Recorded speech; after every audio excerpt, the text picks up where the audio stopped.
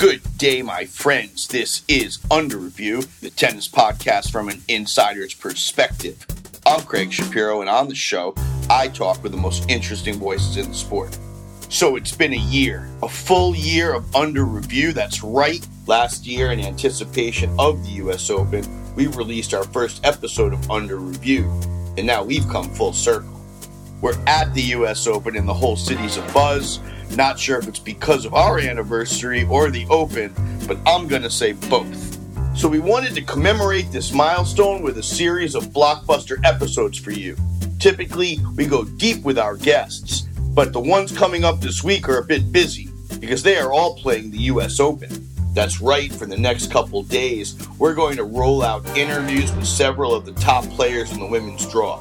So without further ado, our first guest is 20 years old and 20 in the world. She's posted wins over Azarenka, Osaka, Barty, Sharapova, and Serena Williams, to name a few. Sofia Kenin is going to discuss her meteoric rise, tell us why she thinks her father knows everything about tennis, and tell us what it's like to beat Serena Williams at a major. We met up with Sofia the week before the U.S. Open at the Aurora Games in Albany, New York. First of all, we're in the basement of the Times Union Arena in Albany, New York. Our guest literally just finaled and semied her last two tournaments. Do I have that right? Both semis. Oh, both semis. Mm-hmm. I made a mistake. For some reason, I had it in my head that was a final. No, I wish. The young lady you hear is world number 20. Yes. New number 20. Yep. Sonia Kenin. Thank you for spending a few moments with us. Thank you very much for having me. How are you feeling? Ready, excited for tonight. It's going to be a great event, so I'm looking forward to it. This event is a celebration of females in sport. I think it's a pretty cool thing. Yeah, I think it's really great, different sports, competing here, all the different women here. I think it's really great and really exciting. I mean, you are out by the court and there's like gymnasts flipping. Yes, I was watching them. I'm really impressed with that. I mean, it's really exciting to see. You look like you could be a gymnast. I wish. But you didn't do any gymnastics? No, I didn't do it, no. Did you do any other sports? I did soccer and ballet. Soccer and ballet. Yeah, ballet, yeah. Let's get right into it. We do a 5-set format. The first set, we call it the off-the-court report. All so right. You finished playing Cincinnati just a few days ago. Mm-hmm. What did you do? I went back home. We flew back home the next day to Florida, unpacked my stuff, packed new stuff, and flew back here. No party? No party, no. You don't break open some champagne? No. Nothing like that? No, if I win a Grand Slam, maybe. So you went back so you flew to Miami. Mm-hmm. That you live in Pembroke Pines. That's really Miami, right? Well, it was like an hour from Miami. And then you came here? Yes.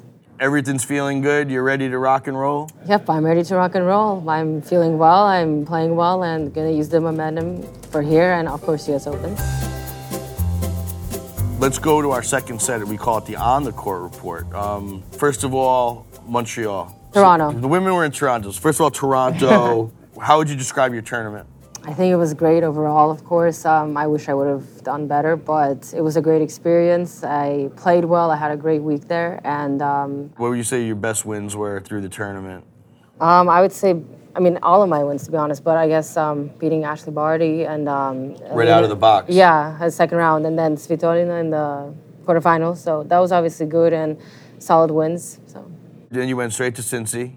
Yes, and then I had to play again, Alina in the third round, I think. Yeah, third round I had to play her, and I beat her, which was really good. I can't get over, every time I watch you play, okay, I think you play so fast. Does your father, your coach ever say, listen, you got to slow down? Yes, they tell me, and I don't do it, so. You don't do it? No. Because I feel like you're trying to blow out the opponent's lungs. Because I get tired watching how fast you play. Are you trying to, show them that you're more fit?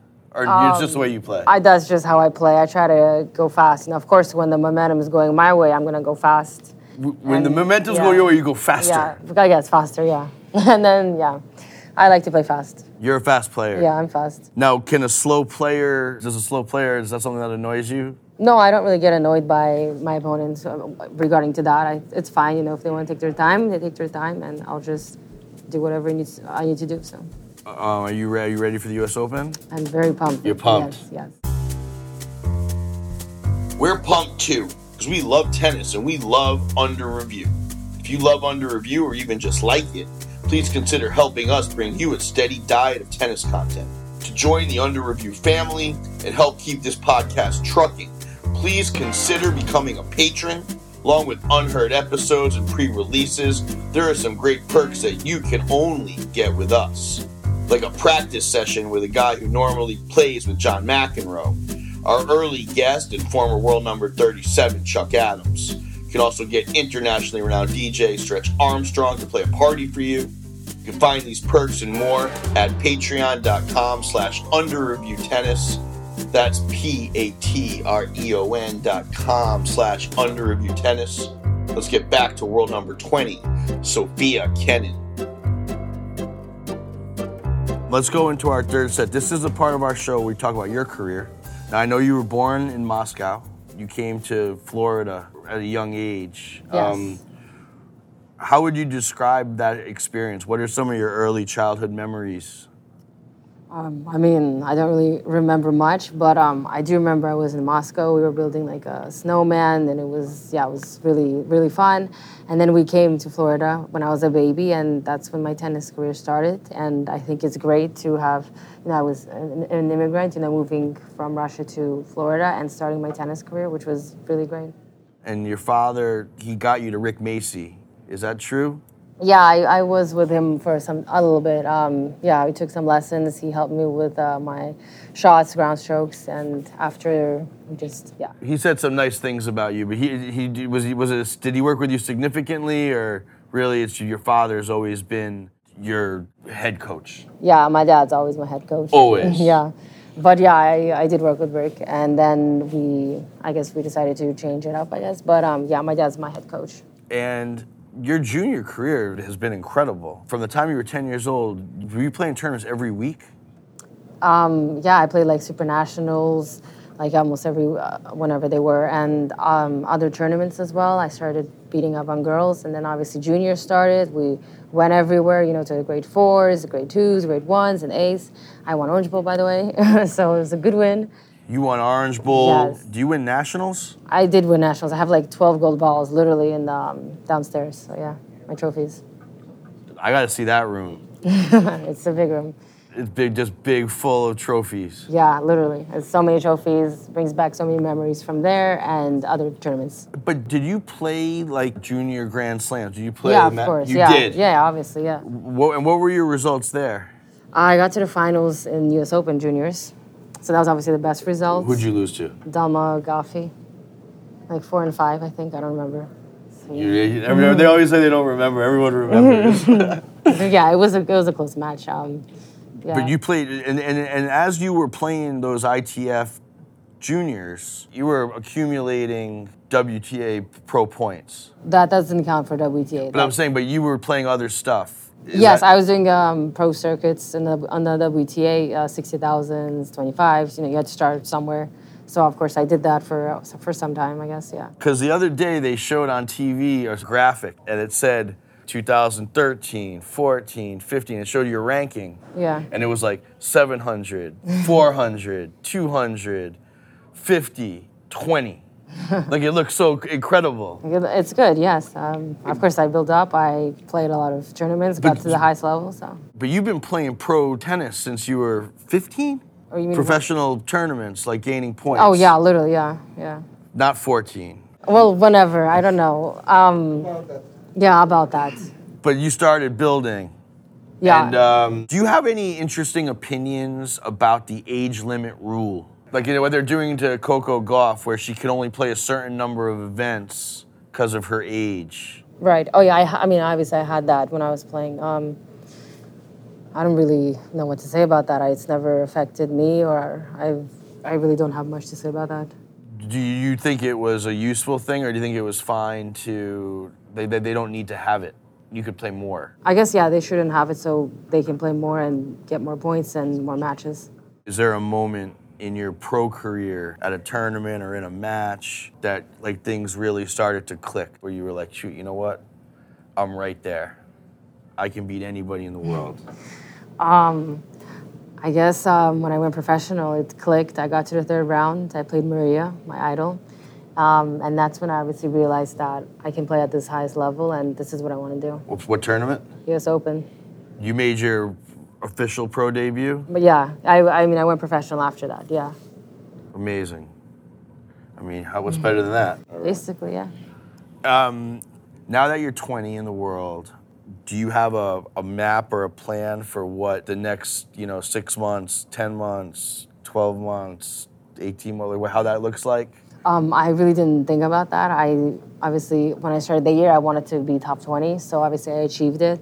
But right now, I'm just gonna try and have play well, this whole year because it's still a lot of matches and tournaments to play. So I'm just gonna do my best, and hopefully my ranking can move up. And of course, I want to be number one, so that's never changed. You want to be number one? Yes, obviously. That's it. Yeah. Do you think that there are things in your game that you can improve to go from 20 to 10 or 20 to 1? Or do you feel like you're close? Of course, I feel I'm close. It's like 10 more spots. But of course, I need to improve a lot of stuff. Fitness, obviously, is the key. You got to be really fit. You got to, be ready to, once you have a tough match, you got to be ready to play the next day. And you need to literally feel like you're there. You got to give 100% when you're playing. I guess I can develop my game more to become like top 10 at least, right? But like when you go back, say after the U.S. Open, will you like work on volleys, or is it just your game is all there and it's just about getting fitter and stronger and better, and I don't know? Obviously I feel my game is there, but I feel like I can improve on coming more to the net. So I guess I can try and improve on that, but I'm not gonna have much time after the Open because we gotta go to Asia. You play the Asia. Play the Asia circuit. Yes. How would you describe your tennis to someone who never saw you play before? I would say that I'm very competitive. I never give up. I love winning more than losing. What about your strokes? Like, what would you say about what do you like to do? What don't you like? Strokes. I like to be aggressive. I like to control the points. You take the ball early. Yeah, try to take it very early. Yes, I try to. Punish my opponents whenever there's a strip ball. I try to do something with it. Let's go to our fourth set. We call it the 10-ball scramble. I'll say something, and you just say what comes into your mind. Okay. Favorite city? New York. Favorite tournament? US Open. Your first language? Russian. Second language? English. On-court coaching? What do you mean, like, is it good or? Well, you tell me. When it comes into your mind when I say it. Oh, great. You like it. Helpful. That's you like helpful, it. You're yeah. a proponent I of approve, it. Yes, Your dad comes down. You guys talk. Yeah, so it's helpful and it works. Are you ever? Because no one knows what you're saying because you switch from Russian to Russian, English. Yeah. Are you ever just yelling at your father? No. Never. No, with his camera, I'm not going to yell at him there. He's usually just giving you good advice, or is he saying, listen, you're being lazy, you have a bad attitude, you have to stop what There's no time for that. You literally have not much time, so he tells me what I need to do, and it helps after every time I start playing better, so. He's never wrong? No. I like to admit it, but no, he's not. That's funny. That's why I slowed down a bit. No, he's not. He's laughing over there too. Everybody's because he knows he's right. So. Does he? How does he know anything about tennis? By the way. He played, but obviously not professionally. But he knows about it, and he knows better than any coach, in my opinion. He knows, and he got me there, so it's really good. And literally, I'm telling you, he knows everything about it. He knows exactly what to say. He knows the key moments, key points where the points change. I can literally say, oh, I don't remember what happened. And he's like, this is what happened at this score, this point, you did this. So he knows. It's like a book. It's an open book. He knows everything about it. Photographic memory of the tennis. Basically, yes. He's playing every point with me, so yeah. Well, it looks like he is. It looks like he's having a heart attack when he's out there. He's just nervous, but Yeah. And that's it. You have a winning combination. You got to stay with it. Yeah, of course. Off-court coaching that goes on from the box. I don't mind. You don't mind it? No, I don't mind it. I prefer on-court, of course, but I don't mind, yeah. Prize money. Sweet. Your best win. Best win, oh my God. I have a few recently. You could give us a few. Okay, when I beat Svitolina in Cincinnati, Ash at, what was it in Toronto, and of course Serena at French. Serena at the French. Yeah, that's number one. I don't know why I said that, number three. That was the first. What's it feel like to play her? Intimidating a little bit because she's my idol. I've always looked up to her. So when we were sitting across the net, I was like, I need to somehow put that aside and, just treat it like a normal, regular match on a normal day, even though we were like last match on Philippe Chatrier, So it was obviously really exciting and I just had to put that aside. What about the ball she hits? Does it have a different quality than other players? Of course, yeah, she hits the ball really clean. It's really fast, so I knew I needed to stay low. I needed to get all my energy focused on that match. Worst loss? I guess against Kvitova at a Miami Open. I was up 4-2 in the third, so yeah. You were up 4-2 in the third. You Yeah. gave it back. I lost 6-4, so yeah, that was a tough loss. Sofia Kenin, I mean, all her stuff has happened like this past year, so it's a little different. You're just getting rolling out there. Yes, trying to. Everything's in your mind now. Favorite player growing up? Serena Williams. Toughest opponent? Serena, for sure.